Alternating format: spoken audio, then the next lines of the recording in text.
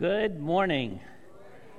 Thanks for joining us at Central Church. We're so glad that you could join us at home, those of you who are joining us online.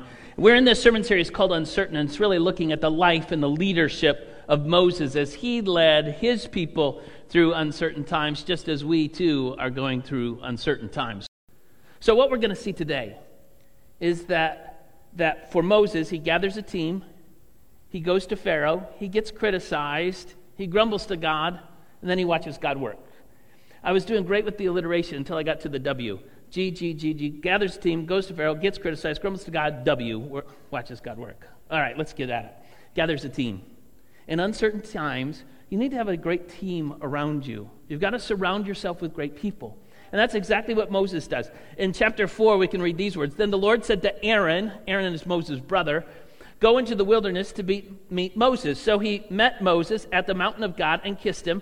Then Moses told Aaron everything the Lord had sent him to say, and also about the signs he had commanded him to perform. Aaron is 3 years older than Moses, so he got 83-year-old Aaron and an 80-year-old Moses. And later, Moses, if you continue on in the book of Acts, or the book of Exodus, you will see that Moses also gets a guy named Hur, not Ben-Hur, the chariot and driver, but Hur, H-U-R, Hur, and he gets his sister Miriam, and then there's a couple of younger guys. I guess when you're 80, anybody's younger, but he gets a couple of younger guys, Joshua and Caleb, to come alongside him. They're all in his corner.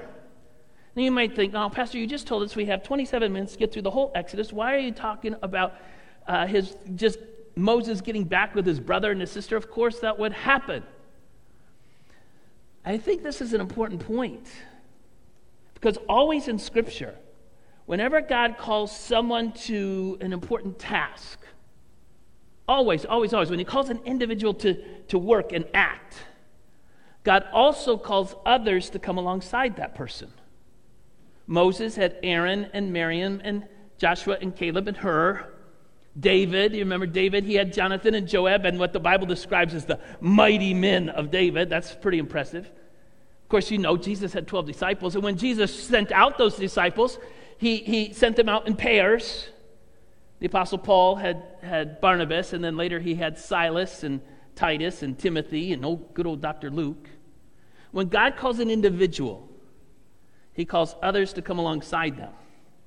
Now, I believe that God called me to Flint Central, and it's partly to lead our church through these uncertain times. Now, I'm not in league with those biblical heroes. Don't hear that.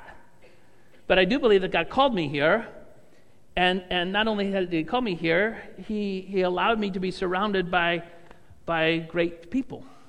And I'm very, very thankful for that. This is not a one-horse pony show. We've got a great pastoral staff. This October is Pastor Appreciation Month, and we've got a great, I am surrounded by great pastoral staff. Most of the great things that happen here are because of the pastoral staff that we have here. And they work really, really hard. And it's not just them. We've got great assistants, and the assistants make us just look good. And so if we look good, it's because they've, helped us do that. And it's not just them. We've got here at Central Church, we've got such a great facility crew. They work so hard to keep this place safe and clean. I mean, they clean every crack and crevice, and they work really hard to make this place. And they view their job as a ministry, and it is, so you can come in here and be safe and sound. And not only that, we've got a great church board. I am so thankful. You not only have elected leaders among you that have a great business acumen, but they also love Jesus. As Doc prayed earlier, Keith Burba wasn't on the board currently, but he had served on this board for years and years and years. And I told the pastors beforehand, probably when I get done with ministry, there'll be a handful of people that I will say, man, those people were rocks. The church couldn't have survived without them. And Keith Burba is one of those people. We're gonna miss Keith, but he is an example of what a churchman, a church person is. And we've got others on our board who are our board is they're serving the Lord. Point of all this, God surrounds us with great people. If we're going through uncertain times, you need to surround yourself with great and wonderful people, and God has done that. So Moses gets this team, and then the next step is go to Pharaoh. Seems easy enough. God told him to go to Pharaoh. We're skipping a lot of stuff, but Aaron old man Aaron and old man Moses get ready to go to Pharaoh, which is kind of amazing in and of itself. Remember, Moses, most wanted man in Egypt, he was wanted for murder. It's a wonder he and Aaron didn't get their heads, chopped off even to go before Pharaoh, but they didn't.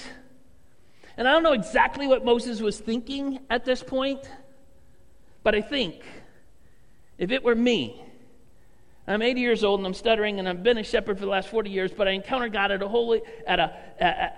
a bush, and he says, flip off your flip-flops, you're standing on holy ground, and I am who I am, and I am going to go before you, and I am God Almighty, and I've seen what's going on in Egypt, and I'm tired of it, and I'm going to rescue the people.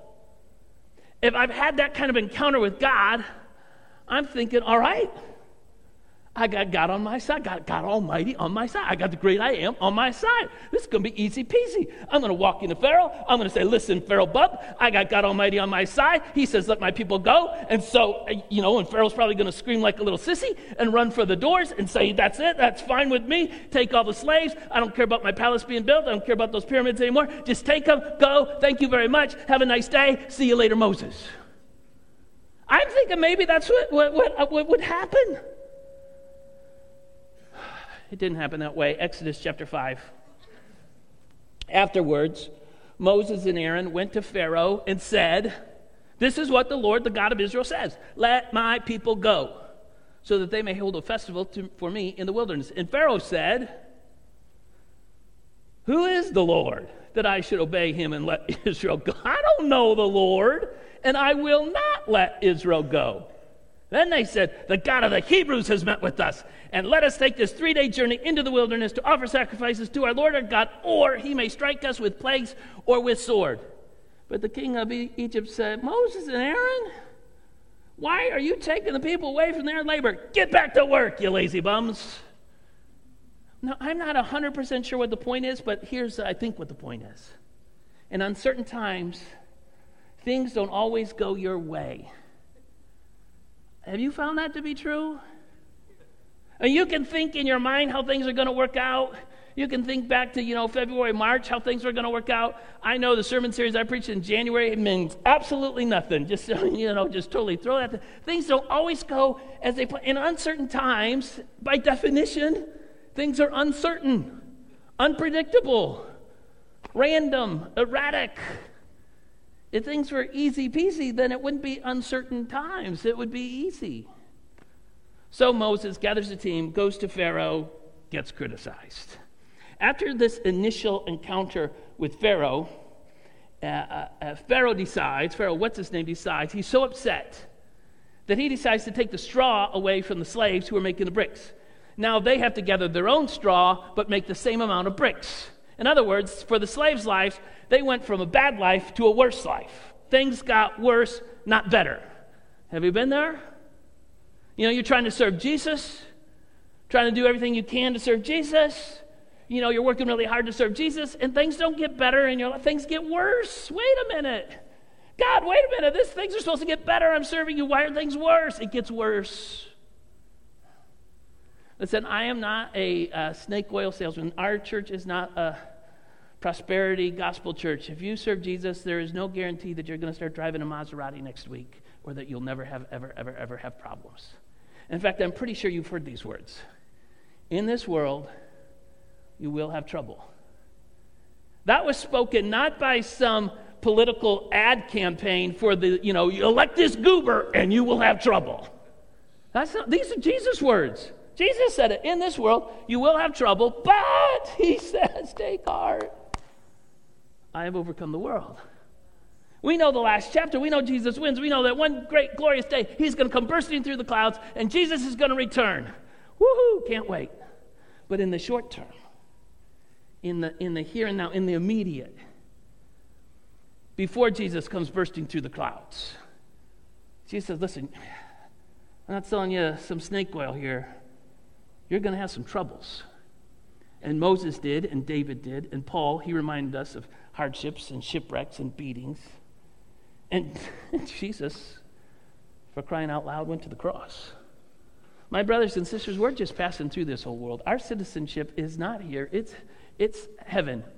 But here, right now, we have our marching orders to pray and to seek God's kingdom to come as we pray in Flint as it is in heaven. But here, right now, that may mean in a pandemic, in uncertain times, we're going to have some troubles. Don't be surprised by that. We're going to have some troubles. All right, we've got to move on. Moses pleads with Pharaoh, go, go, go. And Pharaoh, what's his name, says, no, no, no. And then because he's such a nice guy, he makes Moses' life and all the Hebrew slaves' life even harder. And surprisingly, shockingly, the Hebrew slaves are not all that excited about that. And Moses gets criticized. Now, Moses, had you not shown up, yes, our life was bad, but now you've made it worse. And you're telling us about this story. You're on the other side of the wilderness, and you tell us this cockamamie story about you meeting God Almighty in a bush. So look what happens, verse 20. When they left Pharaoh, the committee man of the Hebrew Slaves Union 407 or whatever, they had gone to Pharaoh, gave him their list of grievances about the new working conditions, and Pharaoh said to them, hey, don't blame me. Blame your union negotiator, Mr. Moses. So when they left Pharaoh, they found Moses and Aaron waiting to meet them. And they said, here it comes, may the Lord look on you and judge you, ! You have made us obnoxious to Pharaoh and his officials and have put a sword in their hands to kill us. They were not happy. Moses, before you showed up, they were terrible, but now they're even worse than terrible. I hope God judges you. And the connotation in that was, I hope God judges you, and you're not going to the good place, you're going to the bad place, buddy. We hope God judges you, and boy, are you going to get it when he does, because look what you've done. Look at the mess you've created. So if you're keeping score at home, Moses hears from God, gathers a team, goes to Pharaoh, let my people go. Pharaoh, what's his name, says, no, they're not going. In fact, for your troubles, I'm going to make it worse for everybody, and I'm going to blame you, and so the people will hate you. How about those apples? And then the people Moses is trying to help, the very people that he really risked his own life to try to help. Remember, most wanted man in Egypt. They're not thankful. We hope God judges you. Here's something that God and I have been talking about lately. People are people. Have you noticed that? And people don't always respond in a great way, in a healthy way, and that is especially true in uncertain times. Pastor Gildner's brother Dan, he was with our pastors during our pastor's retreat. We had a little pastor's retreat up in Traverse City a few weeks ago. And he talked about how frequently people respond in a negative way. You and I respond in a negative way when we're hungry, angry, lonely, tired. Have you heard that HALT? If you're hungry, angry, lonely, tired, that's the acronym, and it's HALT. I would probably add sick to that when you're sick and hungry, lonely, tired, angry, lonely, tired, which would change the acronym to SHALT, or maybe HALTS. And I'd probably add worry too, which would really change it. Worry, hungry, angry, lonely, tired, sick. Waltz. So when you're waltz, then you're in trouble. But I think that's true. When people are worried or sick or hungry or angry or tired or lonely, all the things that we've been experiencing in this pandemic, right? People have experienced all those things at one point or another. We might not always respond in a healthy way. Oh, Pastor, people would never respond to you in an unhealthy way. Oh, glory. But I have to remind myself, when people are worried or hungry or angry or lonely or tired or sick, it doesn't excuse their behavior sometimes, but it does explain their behavior. And if you find yourself this morning worried or hungry or angry or lonely or tired or sick, slow down, breathe, take a deep breath, pray, Lord, things aren't going the way I had planned, and this is not what I expected. and I need you to work. All right, back to Moses. He gathers a team. He goes to Pharaoh. He gets criticized. Then he grumbles to God a little bit. What do you do when God doesn't work in the way you think he should work? Pharaoh, what's his name, didn't let the people go. And the people that Moses is trying to help don't appreciate it at all. In fact, they're really mad about it. And Moses doesn't see any sign, not even the slightest sign of victory. Nothing good is happening. He put his trust in God, and God hasn't done anything. In fact, if anything, things are worse. And he looks like a fool to Pharaoh, and he looks like a fool to his people. And a lot of folks at this point would just say, I quit. I'm tired. Forget it. I did what you wanted me to do, God. I went to Pharaoh. I said, let my people go. He said no. I went to the people. They were upset with me for going to Pharaoh. I'm out of here. I quit. I'm done. I'm going back to the other side of the wilderness where at least my sheep, they appreciate me and they care for me and I miss little snuggles. And so I'm going back. I quit. I was messaging a lady this week. I don't know this lady. She's not from our church. She's not even from our state. She's from someplace else. And she read one of my blogs this week. And she told me how she had left her church for after she had attended there for over 40 years. 40 years. And she finally, after 40 years, she gave up. And she walked out. And she said, I'm not going back. And I don't know this lady. She could walk in this room. And I wouldn't know who she is. But my heart was breaking for her. She'd been there for 40 years.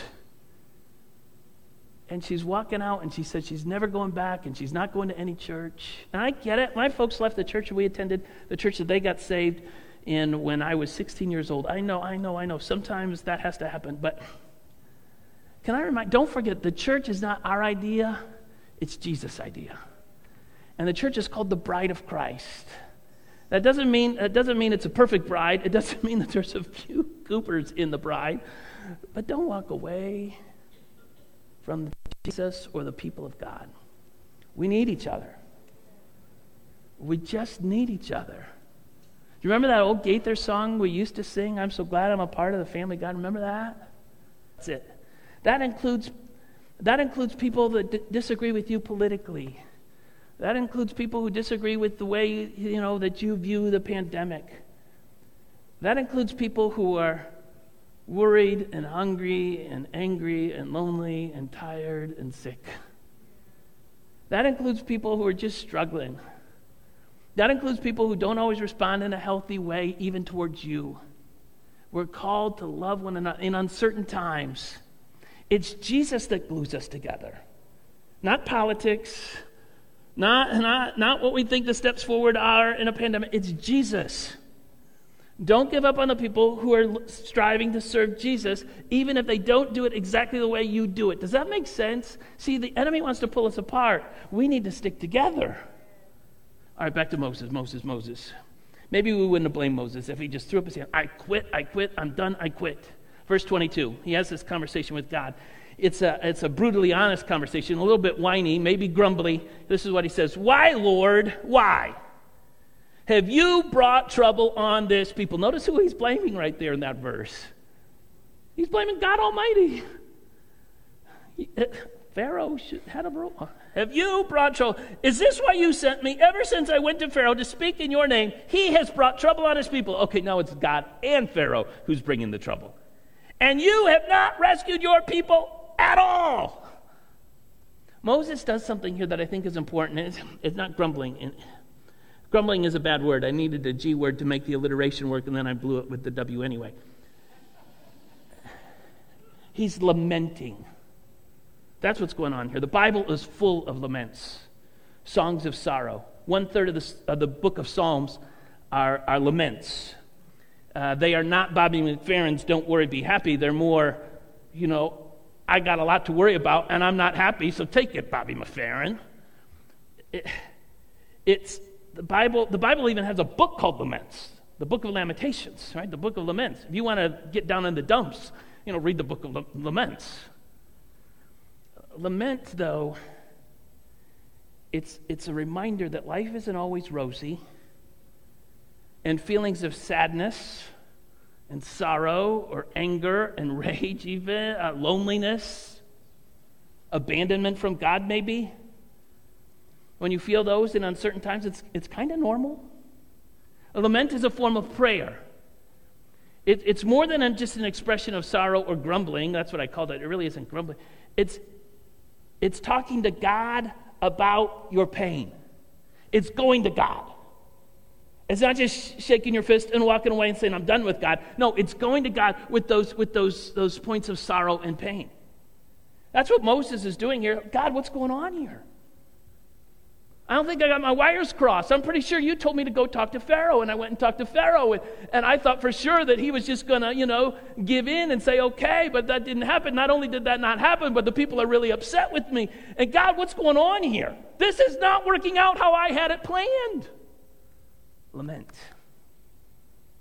Here's the purpose of lament. Lament turns us toward God when sorrow or worry or hunger or anger or loneliness or fatigue or sickness tempts us to move away from Him. Lament is that divine given invitation to pour out our fears and our frustrations and our sorrows and our worries. It's saying, God, this is what I'm feeling right now. And I don't know I have all the answers. And I'm going to have to rely on you because there's no one else for me to rely on.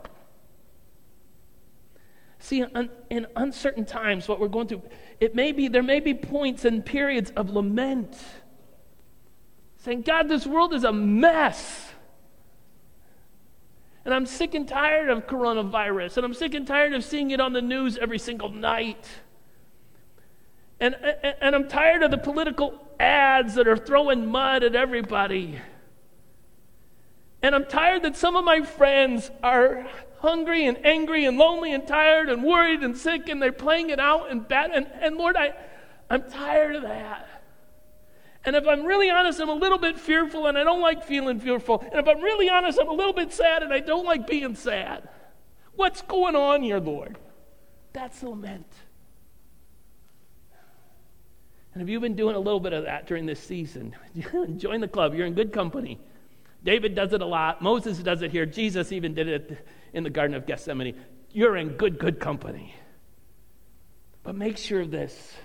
In your laments, turn those laments toward God. Don't walk away from Him. Don't shake your fist. I'm done. I quit on the church, on Jesus, on everything. I'm done.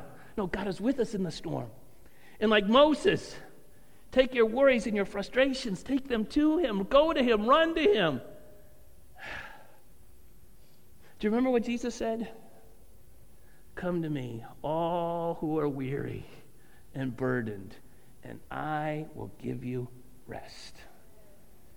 Anybody here need a little rest from Jesus? Just a little bit tired? Moses is a little shattered at this point. And so he laments, and I love God's response. First words from God, right out of the chute.